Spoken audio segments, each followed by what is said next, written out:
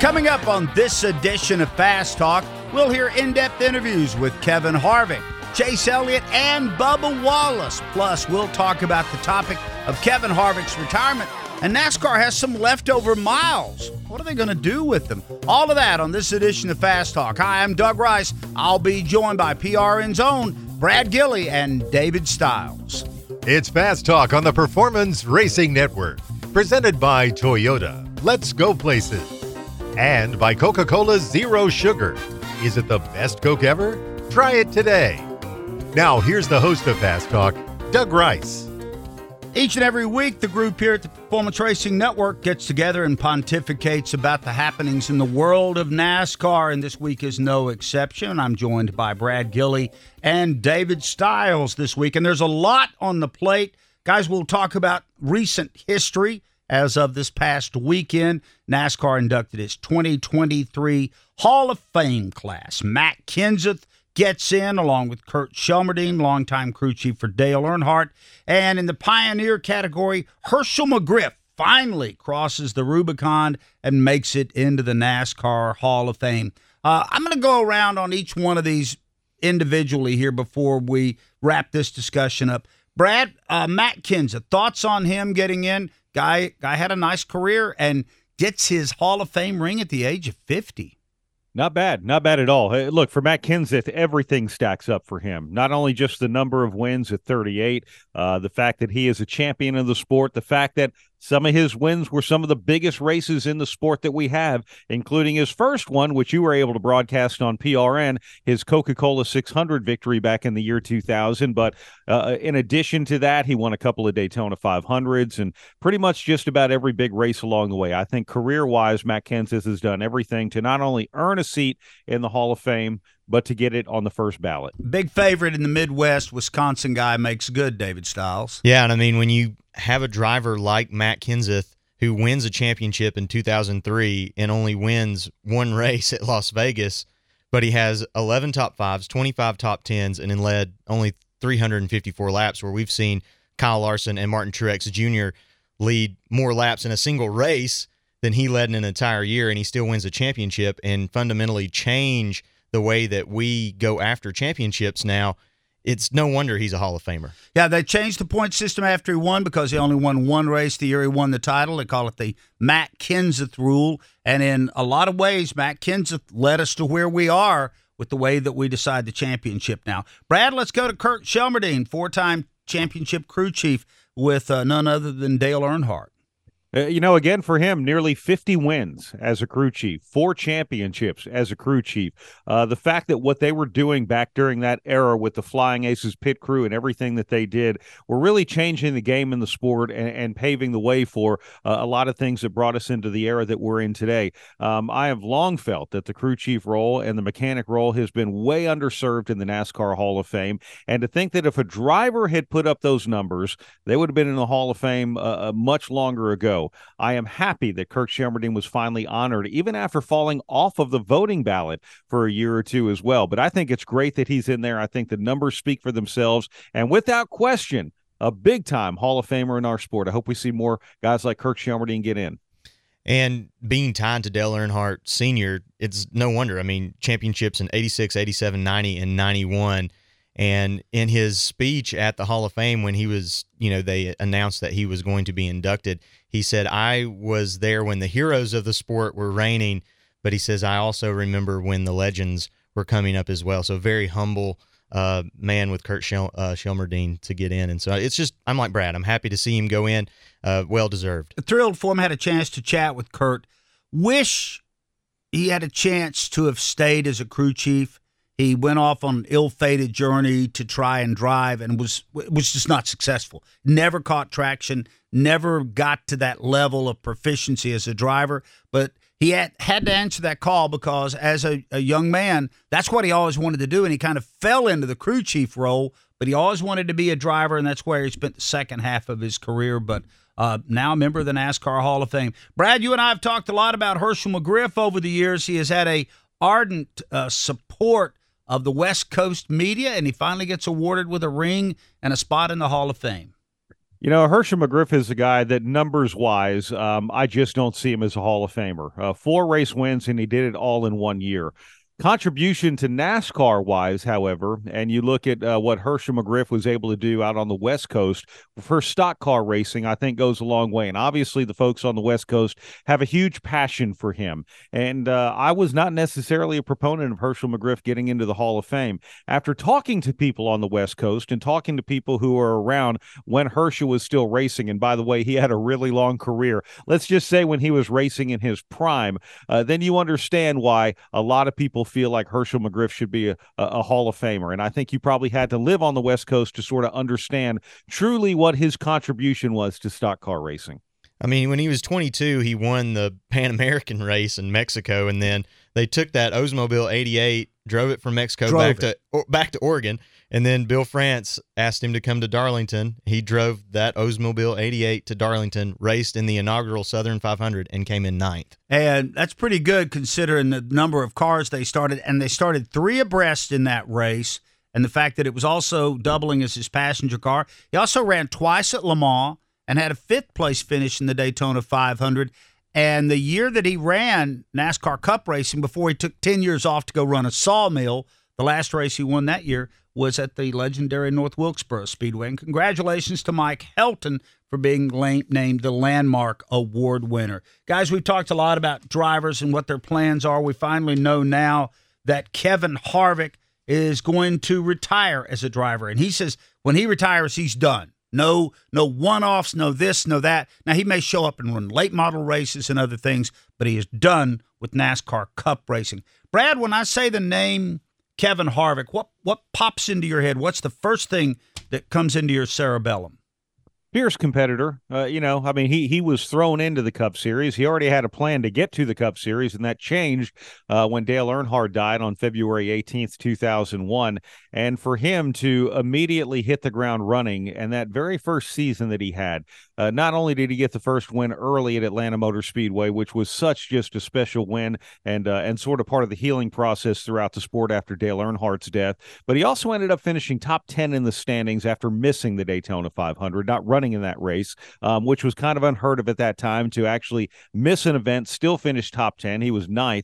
He won a championship in the Xfinity Series that same season as well, went on to win another Xfinity championship, combining efforts with his own KHI team and Richard Childress Racing. In fact, I remember the night he clinched that at Charlotte Motor Speedway very, very early on, in the season, I will say early on compared to where it was toward the end of the season, but finally got the Cup Series title the first year that he moved over to Stewart-Haas Racing, and 60 wins and counting. All the big wins on the schedule: the Brickyard 400, the Coca-Cola 600, the Daytona 500, the NASCAR All-Star Race, the Bristol Night Race, you name it. Kevin Harvick has done all of those things, but he's done it because he has been such a fierce competitor all the way through, and at 47, he's still that way. All right, David Stiles, Kevin Harvick, big name that won't be back next year. It's strange because we've had a couple of big names step away already. Kurt Busch in that group for me as well. And Kevin Harvick started racing in the Cup Series when I was 10 years old. So he has been a fixture in this series almost as long as I've been alive. It's funny, this makes me feel like Cro-Magnon man, but myself and Mark Garrow were in Atlanta when he won that dramatic race after filling in for the late Dale Earnhardt. And it was such a mixture of emotions. You kind of wanted to cry because of everything that conjured up, but you were so happy. And none of us knew at the time that this is going to be the start of another Hall of Fame career. And that's just a matter of paperwork for Kevin Harvick. Coming up on the show, we've got some nice in-depth interviews for you. First up will be Kevin Harvick that we just talked about. A little bit later on, NASCAR's most popular driver, Chase Elliott, drops in, and we'll visit with Bubba Wallace. After that, we will have green flag, black flag, and chat about what NASCAR is going to do with their 200 extra miles they've got laying around this season. All that coming up here on Fast Talk. Hey, Pack Rat. Yeah, you. Are you moving cross country and you just don't know who to call? Call us right now. Listen, you've probably seen one of our containers in your neighborhood, but did you know that we can help you move anywhere in the United States? It's real simple. We'll drop a container off at the location you tell us to bring it to. You pack up your valuable possessions at your leisure. They stay safe right in your home. And when you're ready, call us. We'll come and pick up the container and give you a scheduled date of when your furniture and the other possessions will be at your new home. So if you're moving across country or across town, be a Pack Rat. Join the Pack Rat family. Call Pack Rat right now for your free quote. See y'all later, Pack Rats. 800-876-3515. 800-876-3515. 800-876-3515. That's 800-876-3515. I'm Matt DiBenedetto, and you're listening to Fast Talk on the Performance Racing Network.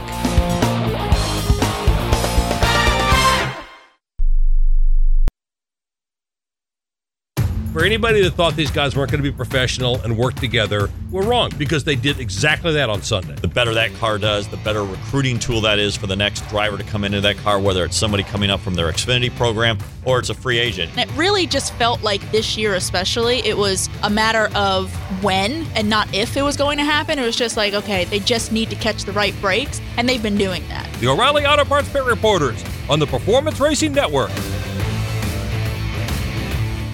The Grassroots is where the hometown heroes of Friday and Saturday nights are, and where the future stars of NASCAR are made. First career win for James Friesen of the TAS Racing Sportsman Series. From Eldora to Knoxville, Jennerstown to Lawrence County. Follow PRN's At The Track on Twitter and hear PRN's At The Track each week on broadcast radio stations, the free PRN app, or at GoPRN.com. PRN's At The Track, relentless passion for grassroots racing.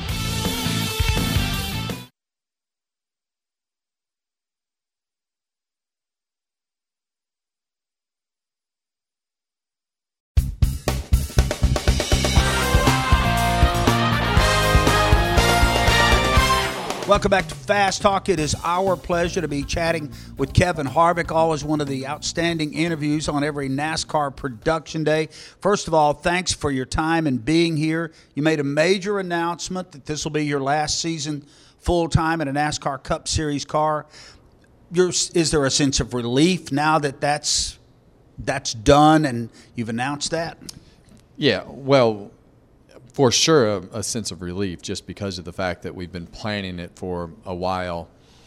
I think it's really important to make sure that we try to do this year as correctly as possible, tell as many stories as possible throughout the different markets that we go into that might be fun for the fans and the racetracks and us on the team, and just go down memory lane a little bit. And so planning all of that, whether it's with special paint schemes or throwback helmets or whatever the case is, having a plan around all that has taken a lot of time. And I think Tony's experiences going through his last year and the way that he did things, and really with the PR team and the marketing team and everybody that went through that with him, has been very helpful for me to kind of say, hey, he wishes you would have done this, or you should have done that, should have done this. And that's really how we formulated the plan to announce everything before the season, so that we could get all the questions and have a plan of what we wanted to do and merchandise, and the fans would have proper time to plan to come to the races, your family, your friends, and gave the team and the sponsors all time to have a plan at the end of 2023. All right, speaking of that, total true story. So I was at Texas Motor Speedway last week, and on Thursday I was coming back from lunch. Lady walks into the Speedway Club building. That's where the ticket office is now. And I think she's a postal employee. And you could tell she was going up to get her tickets. And she was kind of nervously excited, like an Uber fan. She came there that day because she heard your announcement that morning. I mean, that literally made her decide, I need to go to the racetrack. I need to get my tickets now. So I know that at the end of September, I'm going to get to see Kevin Harvick race. Yeah. Well, that was really the focus of the plan, and Marcus Smith was really one of the people that brought the fans to the forefront to say, hey, I know you may not think it's a big deal, but it is a big deal from a racetrack perspective, from a fan perspective, and I think you'll be surprised in how the reception of how this is received from the fans and the tracks and the people, and just hearing that and understanding that and talking to our team of people and trying to wrap your arms around being okay with, okay, you're going to put yourself out there a little bit to say, hey, we're going to retire, but we're going to run the whole year, and knowing that it's okay to let your guard down and say, okay, they're coming to celebrate, they're coming to be a part of the things that you've done, they're coming in all the best, with the best intentions of coming to the racetrack, and they want to see you race again. And for me, that was hard to wrap my arms around, because I never want to put myself out there to be cocky or arrogant or brag about the things that I've done. So I had to somewhat let my guard down a little bit, because of the fact that Marcus wasn't the only one that said that, and there are so many people that had said that, and I said, okay, I need to really just kind of step back and say, okay, just be okay with it, and understand that you have a lot of great fans that have watched you for a number of years. You have a lot of people that have come to the racetrack and worked on your cars, but that was hard for me, because I never like to talk about stats or wins or do anything that sounds arrogant about or brag about the things that we've done, because I just, I don't like to do that. Keeping that in mind, you are one of the very few people, though, that has touched all the bases as far as winning all the big races. I mean, there's a Brickyard 400, there's a Daytona, there's a Southern 500, there's a Coke 600. That's pretty elite company, Kevin. I know you don't like to brag on yourself, but well, I think it's also made me step back and for the first time and really look at everything and say, okay, is this really the right time to do that? And hearing the answer to all those questions of, is it the right time? And hearing the responses about the fans and the people and the racetracks and everybody that's involved allowed me to kind of step back and really say, okay, look at the things that we've been able to accomplish as we've gone through the years. Look at the scenarios that you've been able to succeed in. Look at the amount of races that you've won, the championships, and all the things that we've been fortunate to accomplish, and the things that it's given you in life in general. Racing has given me a great life, and so it's important for me to step back, let my guard down, and enjoy all those things as well, and enjoy the fact that, just a kid from Bakersfield that hoping for a dream one day to go out and race a car for a living, and you turn it into a job, and we're able to really go out and be successful at it. So let's enjoy it and have fun with it, and that's what we're going to do. You said in one of your interviews that you knew in talking to people that you just know when the time was right. But when did you know? Well, I didn't really think we'd make it to 2023. I really thought 2022 would be the end of it, but I think as we got halfway through the year, it was too late. And I think COVID really bought me a couple years, because the kids didn't go to school. We didn't really have to do anything. We went to the racetrack and we raced, and there was a lot less responsibility that came along with the job. So it was really easy, for those couple of years of COVID. So the conversation really started 5 years probably prior to this. At the end of I guess it would have been 2018 or 2019. Whether that was the right time, and there was just nothing before a 9-win season. Yeah, there was just really nothing that pointed to this is a good idea and it's the right time. Kids were all still super young. So this particular time around, the conversations were a lot more serious, and I just, I have so much stuff going on outside of the race car. Keelan's racing takes a tremendous amount of time to properly plan, racing all over the world and all the things that he has going, and I see the difference that it makes, whether it's with Piper and Keelan at home when I'm there. They're in school, they're homeschooled, so if something's not going right, or if you're at the racetrack with Keelan, just the amount of things that he learns so much faster while I'm there, and being able to push the people that are around him, and so I think personally for my kids and Delana, I think it was just there's a lot to manage at home. So I just needed I needed more flexibility. I'm still going to be busy and still going to be a part of this sport in a big way, but I needed to be able to say, okay, today I can do this and get out of that. Stepping out of that competitive mindset is very difficult to do because you're so entrenched in it on a day-to-day basis that pulling the plug on something like this affects a lot of people. And, there's a lot of employees that are going to have to make career decisions of what they want to go do now that have been on our team, for a decade. So there's just with the sponsors, the employees, and all the people that work for us, and the things that we've had to change to position ourselves for post-business. So there's so many things that you have to be respectful of so many different things, and the only way to do that right was to just do it for a whole year. You came into this, as far as Cup Series racing, in the most unorthodox manner ever, and you've progressed through all this, a championship, all these wins. And in the last few years, Kevin Harvick's evolved into a spokesperson, it seems like, in the garage area. You talk about safety. You talk about rules and scoring changes. How proud of you are that role that you're in now in the sport? Well, I love the guys that I race against. And when you look at our garage, it's super young.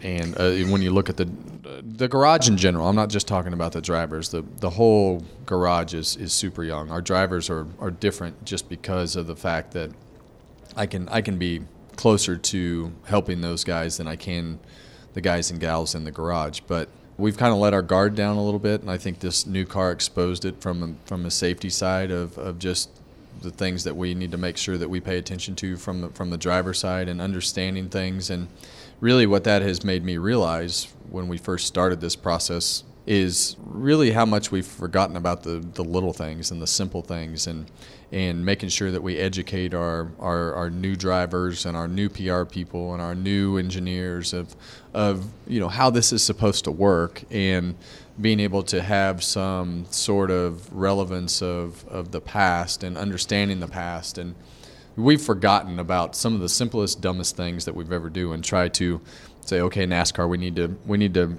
help them do this, and they don't know anything about this. And you'd be surprised how much even myself, like when we got the new car, I'd never gotten out of the roof hatch. I'd never gotten out of the right side of the car.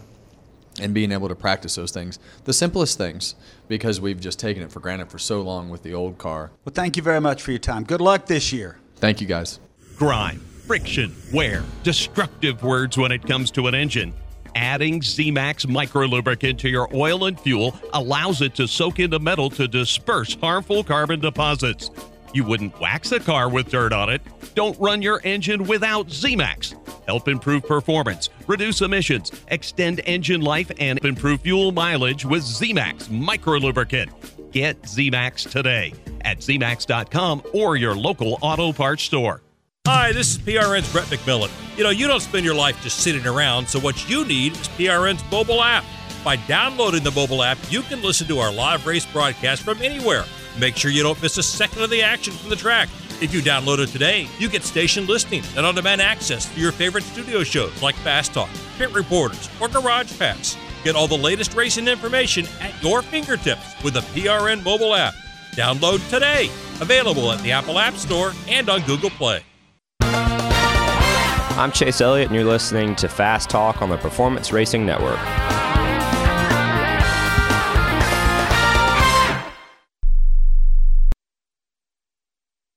Hi, this is PRN's Brett McMillan. You don't spend your life just sitting around, so what you need is PRN's mobile app. By downloading the mobile app, you can listen to our live race broadcast from anywhere. Make sure you don't miss a second of the action from the track. If you download it today, you get station listings and on-demand access to your favorite studio shows like Fast Talk, Pit Reporters, or Garage Pass. Get all the latest racing information at your fingertips with the PRN mobile app. Download today. Available at the Apple App Store and on Google Play. Get your NASCAR fix with PRN's Garage Pass. This car puts on really good shows at 1.5 to 2 mile tracks, and I expect nothing less. Obviously, it's not the spot we want to be in. We'd love to have a win by now and feel like we should have, but it's just been one of those seasons where when we have cars good enough to win, we haven't done all the other things right. I feel like it's going to be an opportunity to win and feel like it's an opportunity to win at home as well. So want to take advantage of both of those things. Hi, I'm Mark Garrow, tracking the latest racing news every weekday.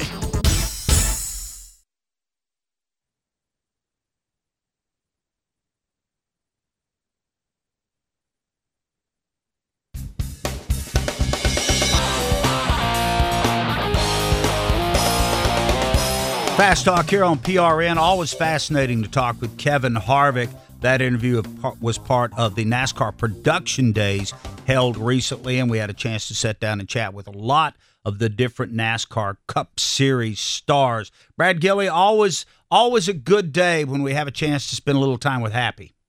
Yeah, definitely. And the wisdom that he can also impart as well. I mean, you think about this. While he didn't start full-time Cup racing until 2001, he actually ran his first NASCAR race in 1995 when he was 19 years old. He's been around this for a long time, and he's seen a lot of things and has really just simply become a leader in the garage in a lot of different ways, and in more ways than probably we'll ever see or know. But it is great talking to him and just, finding out about what's going on, his views of things, and heck, what he can do this upcoming season. David, next up is going to be Chase Elliott, a guy that we've talked about on this show, probably a lock for a future slot in the NASCAR Hall of Fame.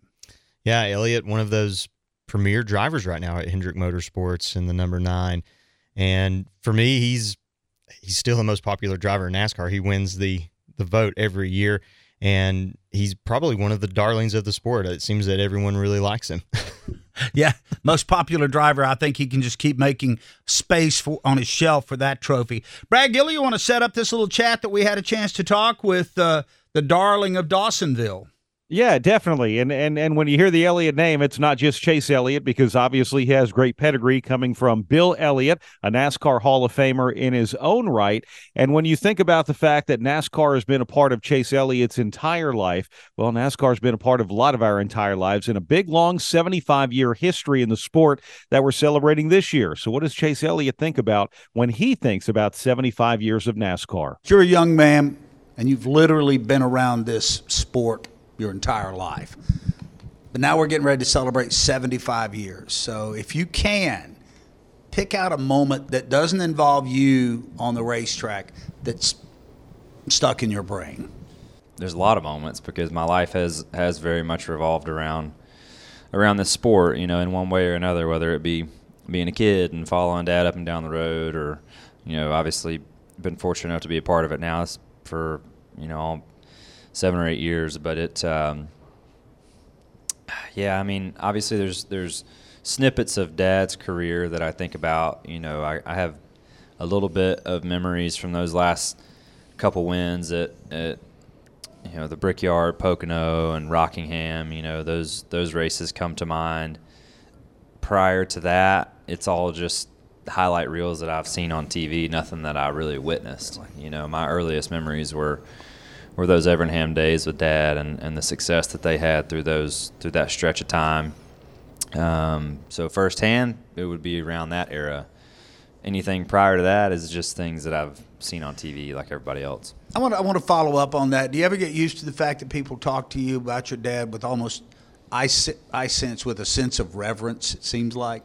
Yeah, I think that, he certainly had an impact on the sport, and, being in the family, I'm certainly proud of that. You want to try to make those people proud too, and me being kind of the one still in the racing world to carry those different approaches that they have, and they had a bit of a different view on things, and it worked, and it worked in a lot of different ways, and I think they have a lot to be proud of. I'm certainly proud of them. I'm proud to be a part of it, proud to be a part of the family, and just hope that I can go about my business in a way that would make all of them proud too, and that's really it for me.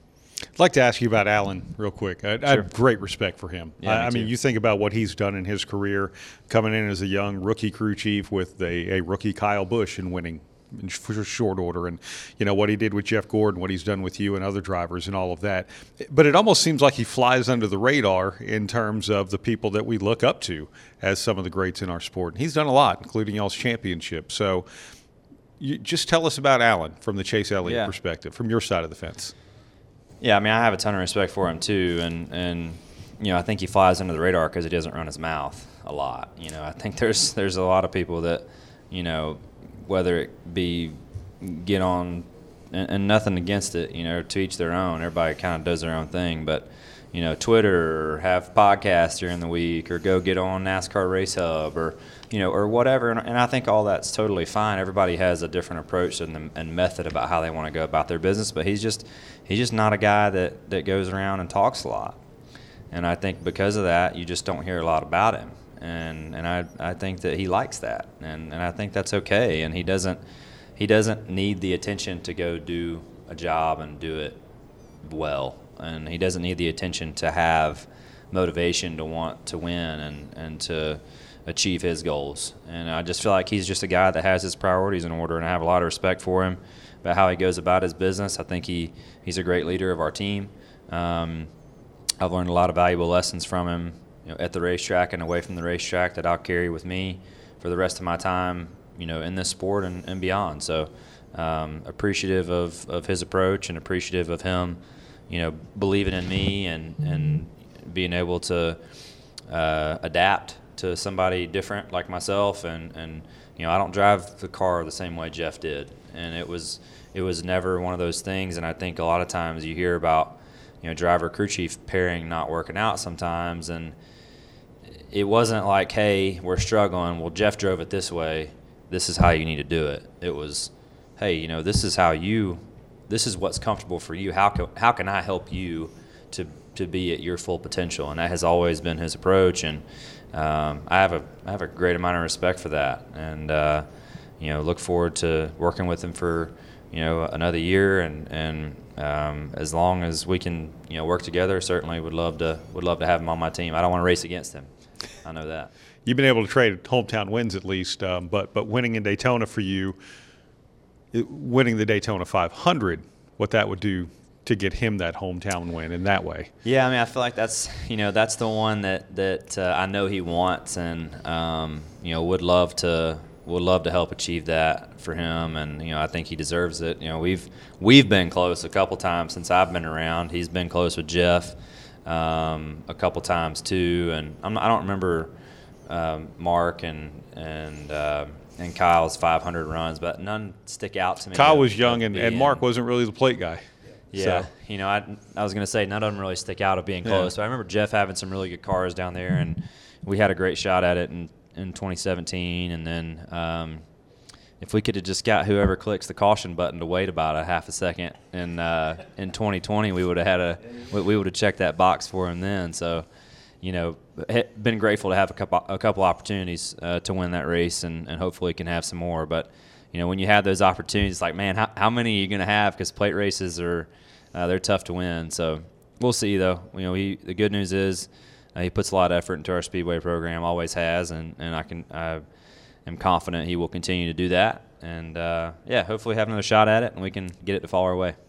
Greece is cheap. But the airfare costs a fortune. Paris? Not much closer, and again, airfare... What about Puerto Vallarta? Let's face it, flying anywhere is just too expensive. Wait, what's this?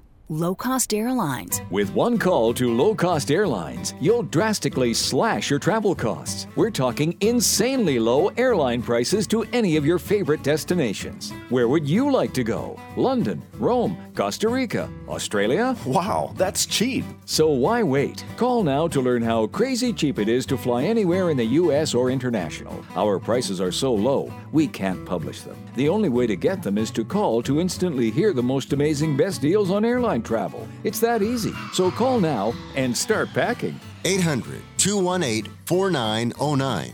800-218-4909.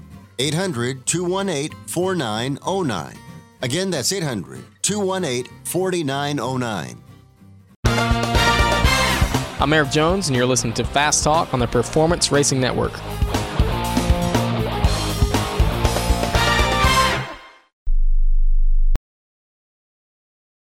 Start your engine! Chastain in turn one drives it in deep to the bottom of the racetrack. He'll slide up in front of William Byron. 3 wide now, down the backstretch, into the bottom of 3. Chastain. Side by side down the front stretch. 1 lap to go here at Vegas. Larson with a nose out in front of Bowman down the Nellis straightaway. They stay door to door, side by side. Bowman at the bottom. He slides up in front of Larson. Larson with the crossover. He's out of time. Here goes Ross Chastain. He's going to the bottom of the racetrack. Now we've got a half dozen cars sliding through the infield grass. Noah Gragson has spun, but they are still side by side for the lead. Allmendinger's got the advantage on the inside into turn 3. When the NASCAR Cup Series races at Las Vegas, Atlanta, Circuit of the Americas, Bristol, Dover, Charlotte, Sonoma, Nashville Superspeedway, New Hampshire, and Texas, it's right here on PRN, the Performance Racing Network. Allmendinger gets jumped out of the way by Kevin Harvick. Harvick goes to P1 with Elliott.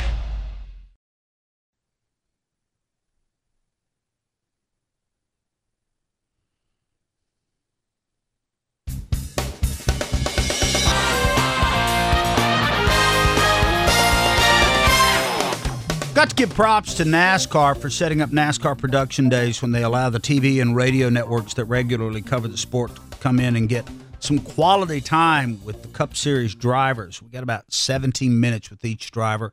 Some of them we did fairly in-depth interviews with, and we'll share those with you on this show and subsequent Fast Talk shows. David, if there was a guy that was involved in headlines and controversy this past year that didn't make the playoffs, it had to be Bubba Wallace. One day we're talking about him winning at Kansas. He gets his first win that wasn't rain-assisted, second career victory. And the next day we're talking about him punting Kyle Larson at a racetrack. He's one of the most polarizing drivers on the circuit right now. And to be at 23-11 in the position that he's in and to have a kind of new breath breathed into his career in the middle of the season last year with all the parity that we had, to me it looked like he's on the track to rattle off a few more wins. I don't see how you can't be electrified by that and want to go out and do your best. No, and I feel like sometimes fate has dealt Bubba cards that he didn't want to get. Exactly. You know, sometimes he's hit 22 on the blackjack table, and that's not good. I'm hoping this year my aspirations for Bubba and that 23-11 team are pretty mild. Make the playoffs. Mm-hmm. When we get around to playoff time, I want to be talking about Bubba Wallace being one of the 16. I guess Sweet 16's trademarked, I believe, by the NCAA. That's a March Madness. I take that back. But I want to see him in that. That's all. Win a race or two, but get to the playoffs. Brad, is that a fair measuring stick before we actually hear from Bubba to for the first time in his Cup career to be a playoff driver? No, I think he's at that point where he needs to be a playoff driver. I mean, he's been in the sport for quite some time, and he's really done a lot. Even if you go back and look at what he did in the Xfinity Series and multiple wins that he had in the Truck Series. And now, like you said, a two-time winner in Cup, but also the win that he got at Kansas Speedway was pretty spectacular in the way that he did that. All right, and Brad, we had a chance to chat with Bubba down at NASCAR Media Day. You want to set up what folks are about to hear? Yeah, you know, Bubba started the season as a runner-up in the Daytona 500, did not get another top 5 finish until race 20 of the season at New Hampshire, where he finished third, but that really set up a great run for him, and even though they weren't in the playoffs when it came to playoff time, that team definitely stepped up. As pundits and people that cover the sport, we like to look at things and look for trends and declare things whether they're real or not. Yep. But it seems like after that race, there was an uptick in performance that after that, you were a fixture in the top 10 and the top 5 throughout the rest of the season and created a nice – what – did something happen, or was this just an evolution of everything that had happened before? Evolution. Like I said, the speed was there all year long. We just couldn't get off pit road or get into wrecks, bad strategy call, loose wheels, whatever it may be. Those things put us so deep in the field, and it kept happening so often, all the way up until New Hampshire. Then after that, it was like basically a come to Jesus meeting with ourselves, and it's like, let's get our stuff together here. We know we can run well, and there it went. So, people think we did things different, and it was like, no, it's just finally executing, doing what we're supposed to do. And so, it helped me in those moments realize, like, hey, man, this isn't really a good day. Let's make it a great one. The car doesn't feel that great. You stick through it. Like, that was a big learning moment for me. and it helped me throughout the rest of the season. But finally, we were able to just clean up our mistakes and give ourselves a chance. It's hard to run good when you don't give yourself a chance. I don't remember where on the timeline this was. I feel like it was a decent enough time after, but when you and C. Bell ended up swapping a couple of pit crew members. That was the week before. It was that close. Yeah. Okay. Yeah. Because it's like, again, first reaction from people is like, well, what did Christopher Bell do to get a couple of Bubba's guys? And I'm not insulting him. Right. But speak of the teamwork of that and the chemistry and what really makes a difference. Yeah, 100%. I thought, the group that I originally started with, a young, hardworking group, a lot of first timers in the Cup Series, which that's a tall task within itself. There's no way I can ever probably walk in their shoes for sure. And so a lot of mistakes came with that. And I got into the media about saying my pit crew sucked, and that was a heat of the moment type reference. But at the end of the day, I'm a real guy. When I show up to a road course 5 years ago, who sucked? I did, and I was the first one to call it out. And if you said I sucked, I'd be like, you're exactly right, And learning on how that kind of could tear. Yeah, that first Roval wasn't great. Yeah, it was not. Hey, I'm in the history books for that. I moved the wall. But we weren't good. We kept making mistakes. Simple as that. We were not good. And it wasn't from a lack of effort. It wasn't because we didn't care. Mistakes just happened. And we couldn't seem to find our way. So it's like, okay, let's switch things up and get a fresh start. C-Bell goes out and wins the next week. And it's like, all right, what are the chances? That's great for them. I went up to them in Victory Lane and said, congratulations, keep working your tails off.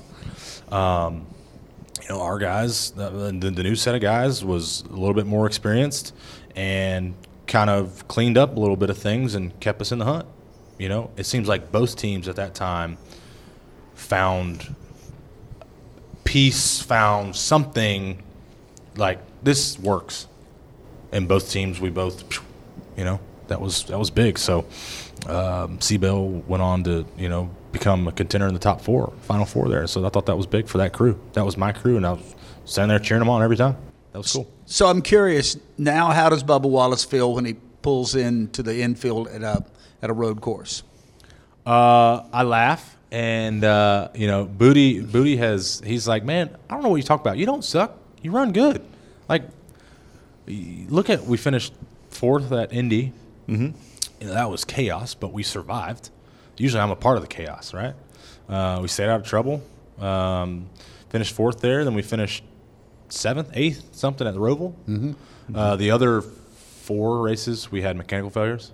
Running decent. I was say, I feel like Sonoma, I blew up before it even started. Yeah, there was lap 7. Yeah. Yeah. Which I beat the traffic out of there to start the off weekend early. But all the other road courses, we loose wheels, brakes, or blown motor, and so we have nothing to stand for there. But our last 2 went really well, and so the thing I have found is, Bubba, I need you to go run a minute 12:35 by yourself. Good luck. No chance. Bubba, in this race, I need you to run a minute. I'll get there. I'll figure it out because I'm going to follow this guy for about 5 laps. Oh, that's what you're supposed to do. Got it. But you put me out there by myself, is this a left turn or a right turn? I have no idea. So, I don't know.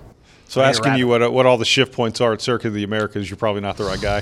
What gear are you in where? No chance. No chance. Doing the Xfinity race at COTA was actually a lot of fun until we had transmission issues. But that helped out a lot. But still, in practice, I was like, I don't know what the hell I'm doing. But then in the race, we drove right up to top 3. And so it's like, all right, I kind of have a reference of a little bit, just piecing it all together. All right, cliche question. What'll make you happy in 2023 on the track with the performance of this race team? I think just hit the resume button from the end of last season. No need to start over. Just pick back up where we left off. We were really, really strong to close out the season. Had a ton of speed. And now, at this point last year, I don't even know if they announced that we're racing a new car yet. I think it was the day before the Clash. It's like, hey, by the way, here's a new car. But we didn't know a damn thing about the car. And so we went to the Clash with total missed setup, got in by the skin of our teeth, and it's like, man, okay. And we were not good. It took us 4 or 5 races to figure out a little bit of what this car needed. And that continues to evolve, obviously. But when we started hitting on something, even when the races were bad, not getting finishes, we were fast. And it's like, okay, I know if we can clean things up, you'll see races like Kansas. And that's what we want to continue to do. So Booty and I went to lunch yesterday, actually, just kind of getting prepped for the season. And where I'm at is, it was in such a trench for the last 2015, 16 till 2022 or 2021, and not knocking anybody. That was just the circumstances. That's the cards I was dealt. We tried to make the most of everything, and sometimes it was good enough for 25th. But when you would have those good races, it was like, oh man, great job, like you finished 7th. Like, yeah, thanks. Now I think we're at the point where it's like, I don't really expect a text after a good finish of 7th. I told Booty, I think we don't need to prove ourselves anymore. I always felt like a little bit of urge of that, like, oh, you got to go out and prove yourself. You got to go out every race. You got to prove yourself. You got to go out and try to lead every lap. And Michigan, I was so hard on myself because I was about to say, everyone was like at Michigan. Everyone was like, what's he so mad about? I mean, I knew that was like the moment for me. Our car was so fast, and that we could have won that race and been in the playoffs. From all the turmoil that we went through at the beginning of the season, like that was our shot, and it didn't happen. And so, getting out of the car, finishing 2nd, not acting like that, but pissed off, sure, whatever, but take it like, hey, 2nd, it's good. Continue to run 2nd each and every week, get a couple wins. Like, no more proving yourself. You've proven yourself. Now go out and race and be consistent with it. You wash the outside, clean the inside, and make sure maintenance is up to date. Pamper your car's engine and fuel system by adding Z-Max Micro Lubricant. Using the fluids as a carrier to reach internal parts, Z-Max literally soaks into metal, dispersing harmful carbon buildup. This helps improve performance, extend engine life, and reduce emissions. Get Z-Max today at zmax.com or your local auto parts store.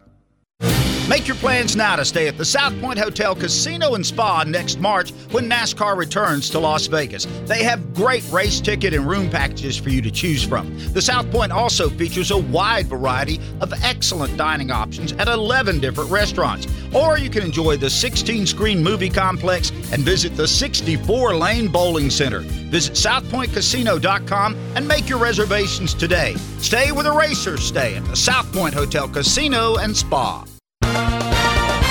I'm Austin Dillon, and you're listening to Fast Talk on the Performance Racing Network.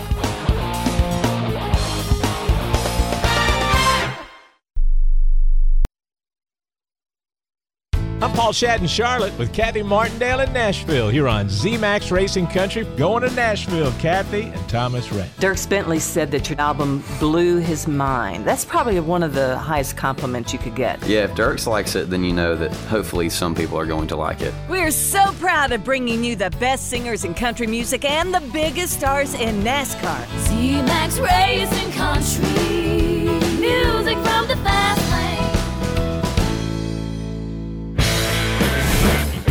From the Granite State of New Hampshire down through North Carolina and all the way to California, the Speedway Motorsports Incorporated footprint is truly national. Start your engine! This is Bristol. Hey, drivers, light these bad boys up! From zero to wow. We've got a car in trouble, and that, guys, will bring out a caution. Fans are on their feet. SMI action is never ending.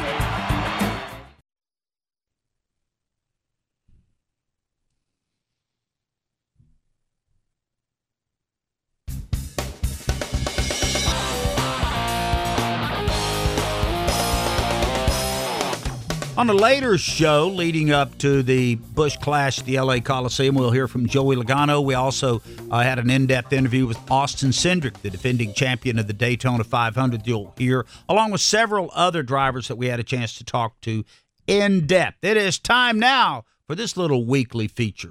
It's time for another edition of Green Flag, Black Flag, America's favorite game. And Very simple rules here. We read a statement. Our panel listens to the statement. They think it over. And if they agree with the statement, they give it a green flag, which sounds a little bit like this. And if they disagree, it gets a black flag. That's simple. Here we go. We'll start out with Doug Rice this time around. Eric Jones and Noah Gragson will both have wins in 2023. Green flag. Why not? Eric Jones, I feel very confident in.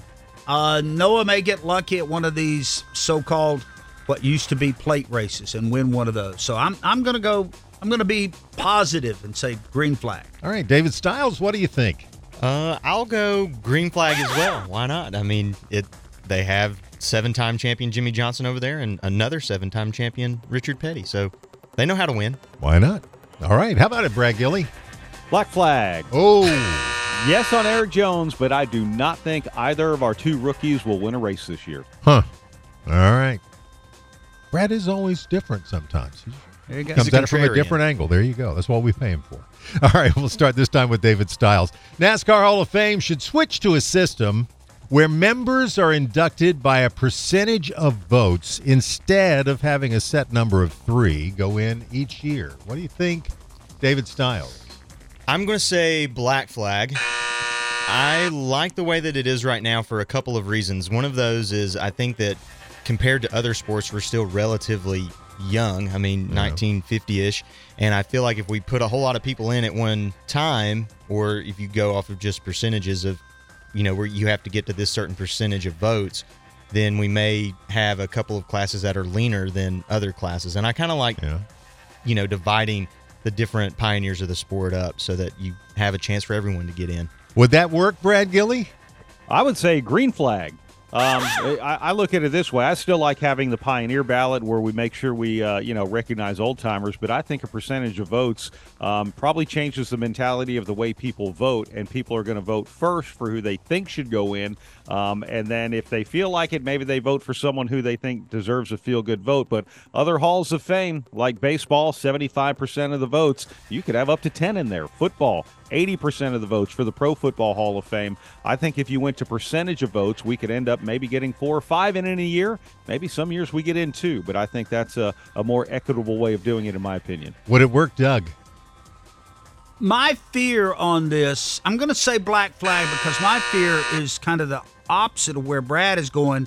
I think you could have a year that nobody would get in, except your pioneer, because having been in that room and listening to the discussions, these people aren't thinking about who deservedly gets in. A lot of the voters have an agenda of who they want to see in the Hall of Fame, and whoever deservedly get in, be damned, they're going to vote how they want to vote. And I could easily see them not making that threshold unless the threshold was like 30% of the vote, because I know for a fact half of the people that are in the NASCAR Hall of Fame got in with less than 50% of the vote. All right, Brad Gilly gets this one first. Final question. NASCAR will add an additional street course in 2024. Green flag, but I don't think it'll be a points-paying race. Oh, okay, that's simple. Doug Rice. I think they will. I'm going to put on my Karnak hat here and predict that the crowds for this Chicago race, allowing good weather there in Chicago, are going to be enormous. And NASCAR's just going to get giddy drunk off of that and say, look at all that. Let's get some more. Give me some more of that. All right, David Stiles. Let's make it 3 of a kind, green flag.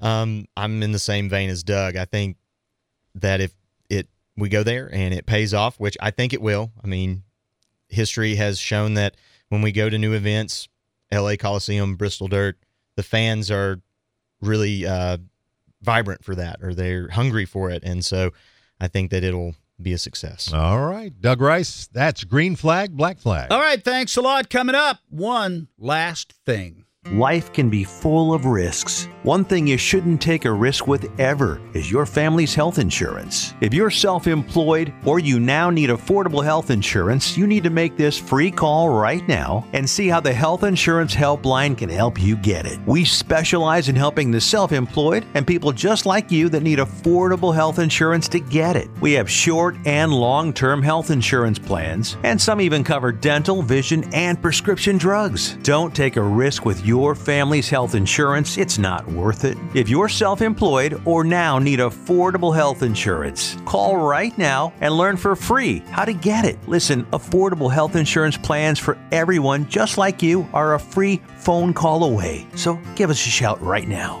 800-472-5145. 800-472-5145. 800-472-5145. That's 800-472-5145. I'm Denny Hamlin, and you're listening to Fast Talk on the Performance Racing Network.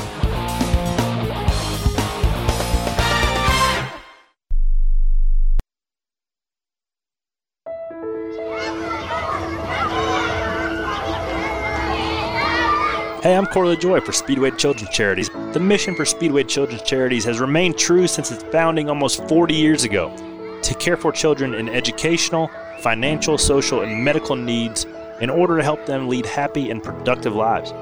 So many children have benefited from our group in the past, but we need your help now more than ever. Our local chapters are more than just fundraisers, they are partners in change, working with a broad range of people and organizations to help children in their communities. Want to make a real difference in a child's life? Start by heading to speedwaycharities.org today. Make a donation, volunteer, or attend one of the dozen fundraising events we host at our chapters. There's so much we can do when we all join together, so let's start today. Again, visit speedwaycharities.org to learn more. I thank you in advance for your help.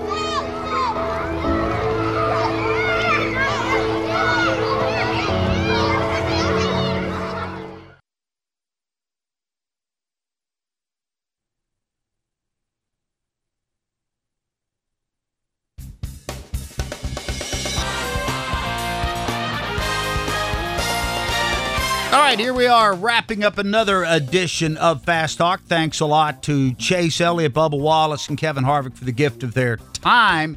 And it is time now for this little feature. One last thing. All right, we can sum up thoughts on racing or the universe in general. David Stiles. I'll pick universe in general. Okay, Alex, good. For 200. 600. For me, growing up, probably I saw this a lot. People leaving their shopping carts everywhere. And with the rain this weekend, I know I've seen a lot of it. People are like, well, it's raining. I'm not going to take my cart back. It's just so much easier to take the cart back, I feel like. And that's a social contract between us and everybody else. And it's probably my biggest pet peeve. And if you're willing to skimp on that, what else are you willing to skimp on? So I feel like if you're not willing to just do that social contract of doing that small thing right, then, you know, what else are you willing to do that's wrong? Amen, brother. Just take your shopping cart back. It makes everybody else's life a little bit easier, and it helps those teenage kids working at the Harris Teeter, makes their life a little bit easier. Publix in Daytona Beach is like driving through a landmine field. It's just horrible. Brad Gilley.